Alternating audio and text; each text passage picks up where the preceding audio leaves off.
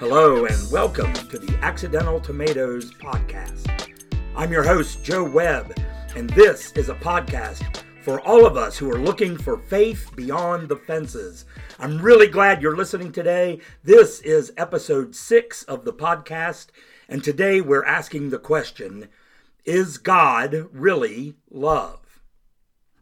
So this statement, God is love, is one of the phrases that gets repeated a lot in Christianity. And it's also a phrase that a lot of non-Christians use very often to point out the hypocrisy of Christians who don't seem to act very lovingly.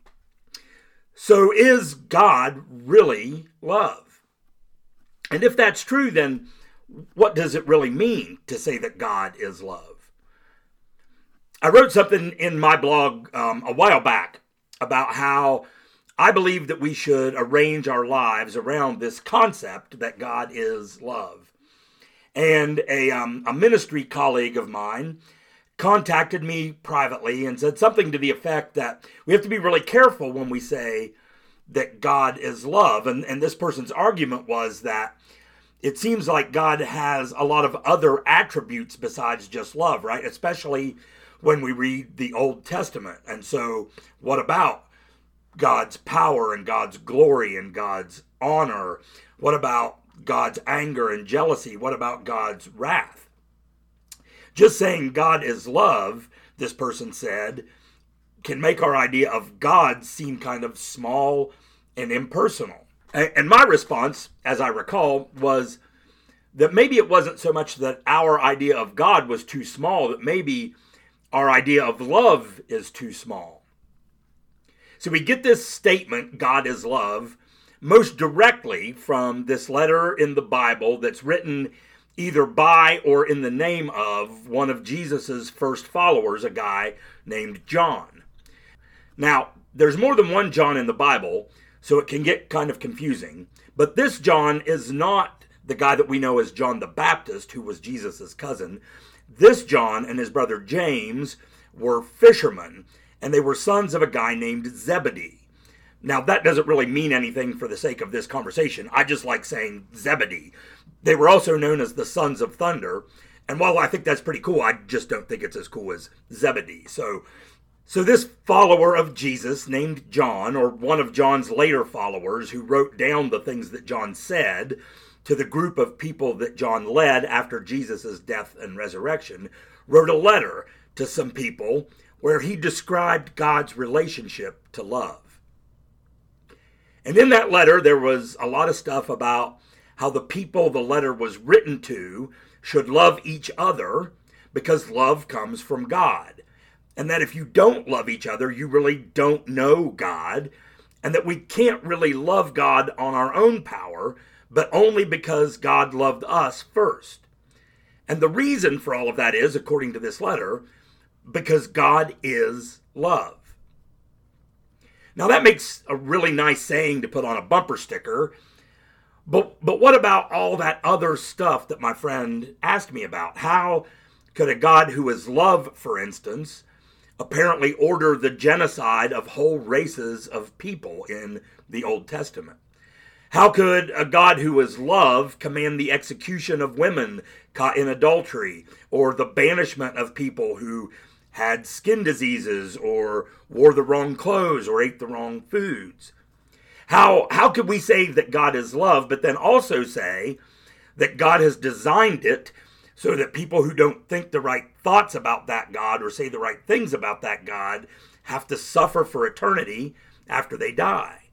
And what kind of God would ordain the death of one that was called God's only son as a substitution for the deaths of all of the rest of us poor sinners who really deserve it? If all of those things are true of God, it's hard to see how we can really say that God is love. There are a lot of people who believe that every word of the Bible is absolutely true and 100% historically accurate. And a lot of those people would say that if the Bible says God is love, then God is love. But if the Bible also says that God is a genocidal murderer, then that just must be one of the ways that God expresses God's love. And these folks have invented all kinds of theological acrobatics to prove their point. And I think that's why a lot of people have an awful lot of trouble believing us when we say that God is love.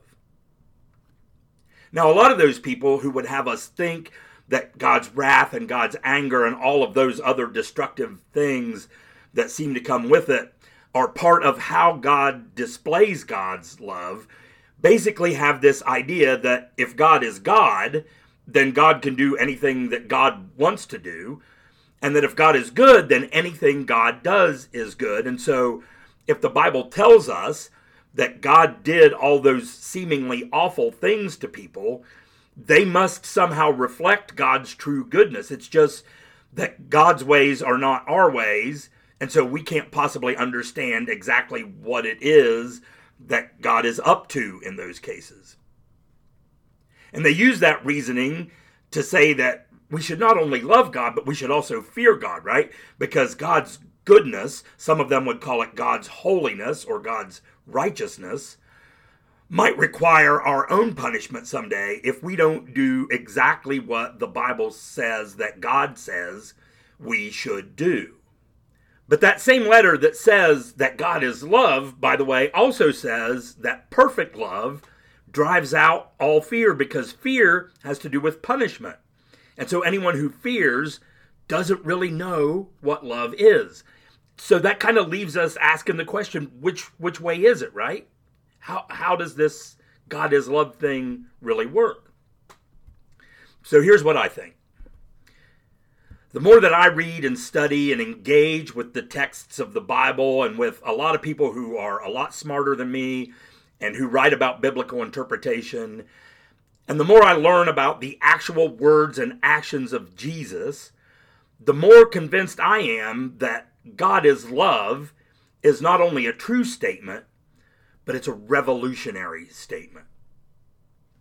You see, I think these people who think that we have to somehow balance out God's love with God's wrath are really simply assigning attributes to a God who they really believe is more or less just like us, an invisible man in the sky who basically acts like a cosmic puppet master, pulling strings here and there to make things happen in nature and in human existence. But what if that statement, God is love, isn't just about an attribute? What if it's not just about God having love or showing love or sharing love? What if it's more of a descriptor of God's very nature, of God's very being? You see, I think that's what the writer of that letter called 1 John is talking about. At Accidental Tomatoes, we're building a community of people looking for ways to find faith and spirituality beyond the walls and fences of the traditional church. While our blog and our podcast are always absolutely free, if you'd like to go deeper with more resources and conversations, we invite you to support us through the Patreon platform. For as little as $2 a month, you can receive bonus content, including a monthly newsletter, patrons-only commentary, and much, much more. Just go to patreon.com/accidentaltomatoes to learn how. And now, back to the podcast. Now, none of this, by the way, is a new idea. Pierre Teilhard de Chardin, a French philosopher and scientist and a Jesuit priest, posited this very notion about 100 years ago, that if God is the creator of all that is, and if God's very essence is love, then love itself is the very creative force of the universe. Now, I get that that's a difficult concept to get our heads around, right? And again, I think maybe that's because our concept of love is actually kind of small. I think we mostly think of love in emotional terms, right? It's a feeling we have that makes us sentimental, I guess, towards other people. But what if love is really much, much more than a feeling or a sentiment? What if we thought of love more like a force of nature, like an invisible power that not only unites people emotionally, but actually holds all of the universe together. You see, this same follower of Jesus who gets credit for writing the letter that says God is love is also credited for writing one of the Gospels, basically one of the biographies of Jesus. And in the very opening lines of the Gospel of John, the writer says that in the beginning was the Word, and the Word was with God, and the Word was God, and that everything that was created by this Word, and nothing that was created without this Word. And then a little further down, the writer says that this Word became flesh and dwelt among us. Now, theologians will tell you that the writer is using this term Word to describe Jesus, and that the point is to align Jesus' story with the Genesis narrative of creation at the very beginning of the Old Testament. And so they point to this passage as the root sort of what we would call our theology of the Trinity, right? That notion that states that God exists as three distinct persons that we call Father, Son, and Holy Spirit in one essence or one being. In other words, they try to use this text to prove that the human being Jesus was also God in the flesh.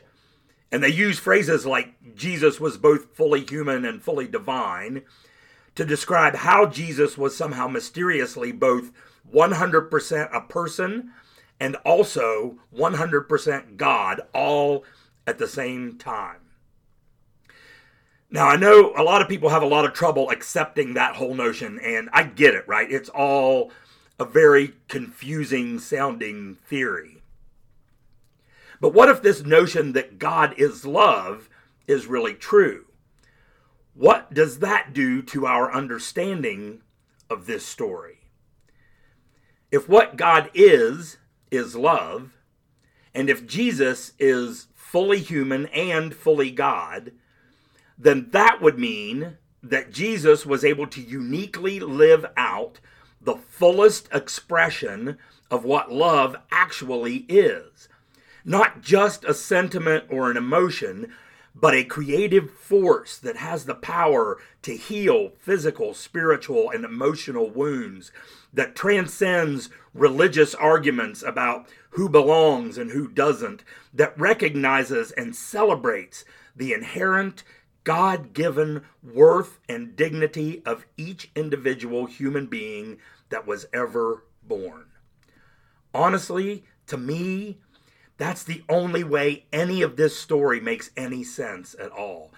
Not by shrinking our idea of God down to love, but enlarging our idea of love to God. And if all that is true, maybe we could read the lines, the first lines of the Gospel of John a slightly different way. Maybe we could say, in the beginning was love, and love was with God, and love was God. It was by love that all things were created, and nothing was created without love. And love became flesh and dwelt among us. It gives a little bit of a different twist to the story, does it? Now, again, none of this is a new idea. It's just one that I don't think we hear articulated this way often enough. In fact, if you want to go a little bit deeper into this notion, I highly recommend Richard Rohr's marvelous book, The Universal Christ, and his podcast series that goes along with it called Another Name for Everything. That book and that podcast, I think, help unpack this concept a little more fully. But here's the point, I think, for you and me trying to live out our lives in this world that seems to be filled an awful lot with anything but love. If God is love, and God created all things, and we, humanity, are created in the image and likeness of God, then our true essence, at our deepest core, is love. Now, because God is not just a giant, invisible, cosmic puppet master, and because true love requires full freedom, we, humanity, have a tendency to see this whole story as being about us. And so we twist and contort things in the world to serve our own selfish desires, our desires for comfort, for security, for safety, for influence, for privilege. But the reason that those things always leave us feeling a little empty, a little unfulfilled, I think, is because they all really go against our core essence. Now, a lot of those folks who would have us believe that love is just one among many attributes of God and who claim that God's punishments of us are righteous aspects of God's love would have us believe that our problem is a thing called sin. And they throw that word sin around like a shame bomb, trying to guilt us into living by their rules. But if we're going to use that word sin, and it's a legitimate word to use, but we better understand what it actually means if we're going to use it. And the word from the earliest texts that we have comes from this Greek word, hamartia, which is an archery term, right? That means missing the mark or missing the target. So most of those times, those folks talk about sin in terms of, right, behaviors, doing bad things or doing the wrong things. And they say that when we do those things, when we sin, we're missing the mark of God's holiness. But if God is love, and if love is our true essence, then maybe that definition of sin also comes up a little short. If sin is to miss the mark of our core identity, then maybe what sin really is an absence of love. And so the behaviors that we would call sins are really less about breaking rules and more about denying our own true nature, about denying reality itself. And that seems to me to be what this whole Jesus story is really all about. It's about rediscovering and reconciling with the creative power of love that is at the foundation of our existence. And so when we say God is love, maybe what we're really saying is that love is really the only power that can put all of this mess that we live in right. And if we can discover that for ourselves and really begin to live into that truth, into that reality, we can literally change the world. And so that's it for today's podcast. Thanks again for listening. You can find Accidental Tomatoes online at accidentaltomatoes.com. And across the social media world, we're at Accidental Tomatoes. So please be sure to like and follow our Facebook and Twitter and Instagram pages for up-to-the-minute updates of all of the things that are going on in our little community. You can find me, Joe Webb, at my website, joewebbwrites.com. And on Facebook and Twitter and Instagram, I'm at Joe Webb Writes. If you have suggestions or ideas for future podcast topics, I would love to hear from you. So please reach out to us on Facebook or Twitter or email us at accidentaltomatoes@gmail.com. And if you enjoy our podcast, please be sure to rate us and review us on iTunes or Google Play or wherever you listen to your podcasts. That will help other people find us and connect with our community and participate in this conversation. So please keep on growing outside the fences and join us next time for the Accidental Tomatoes podcast.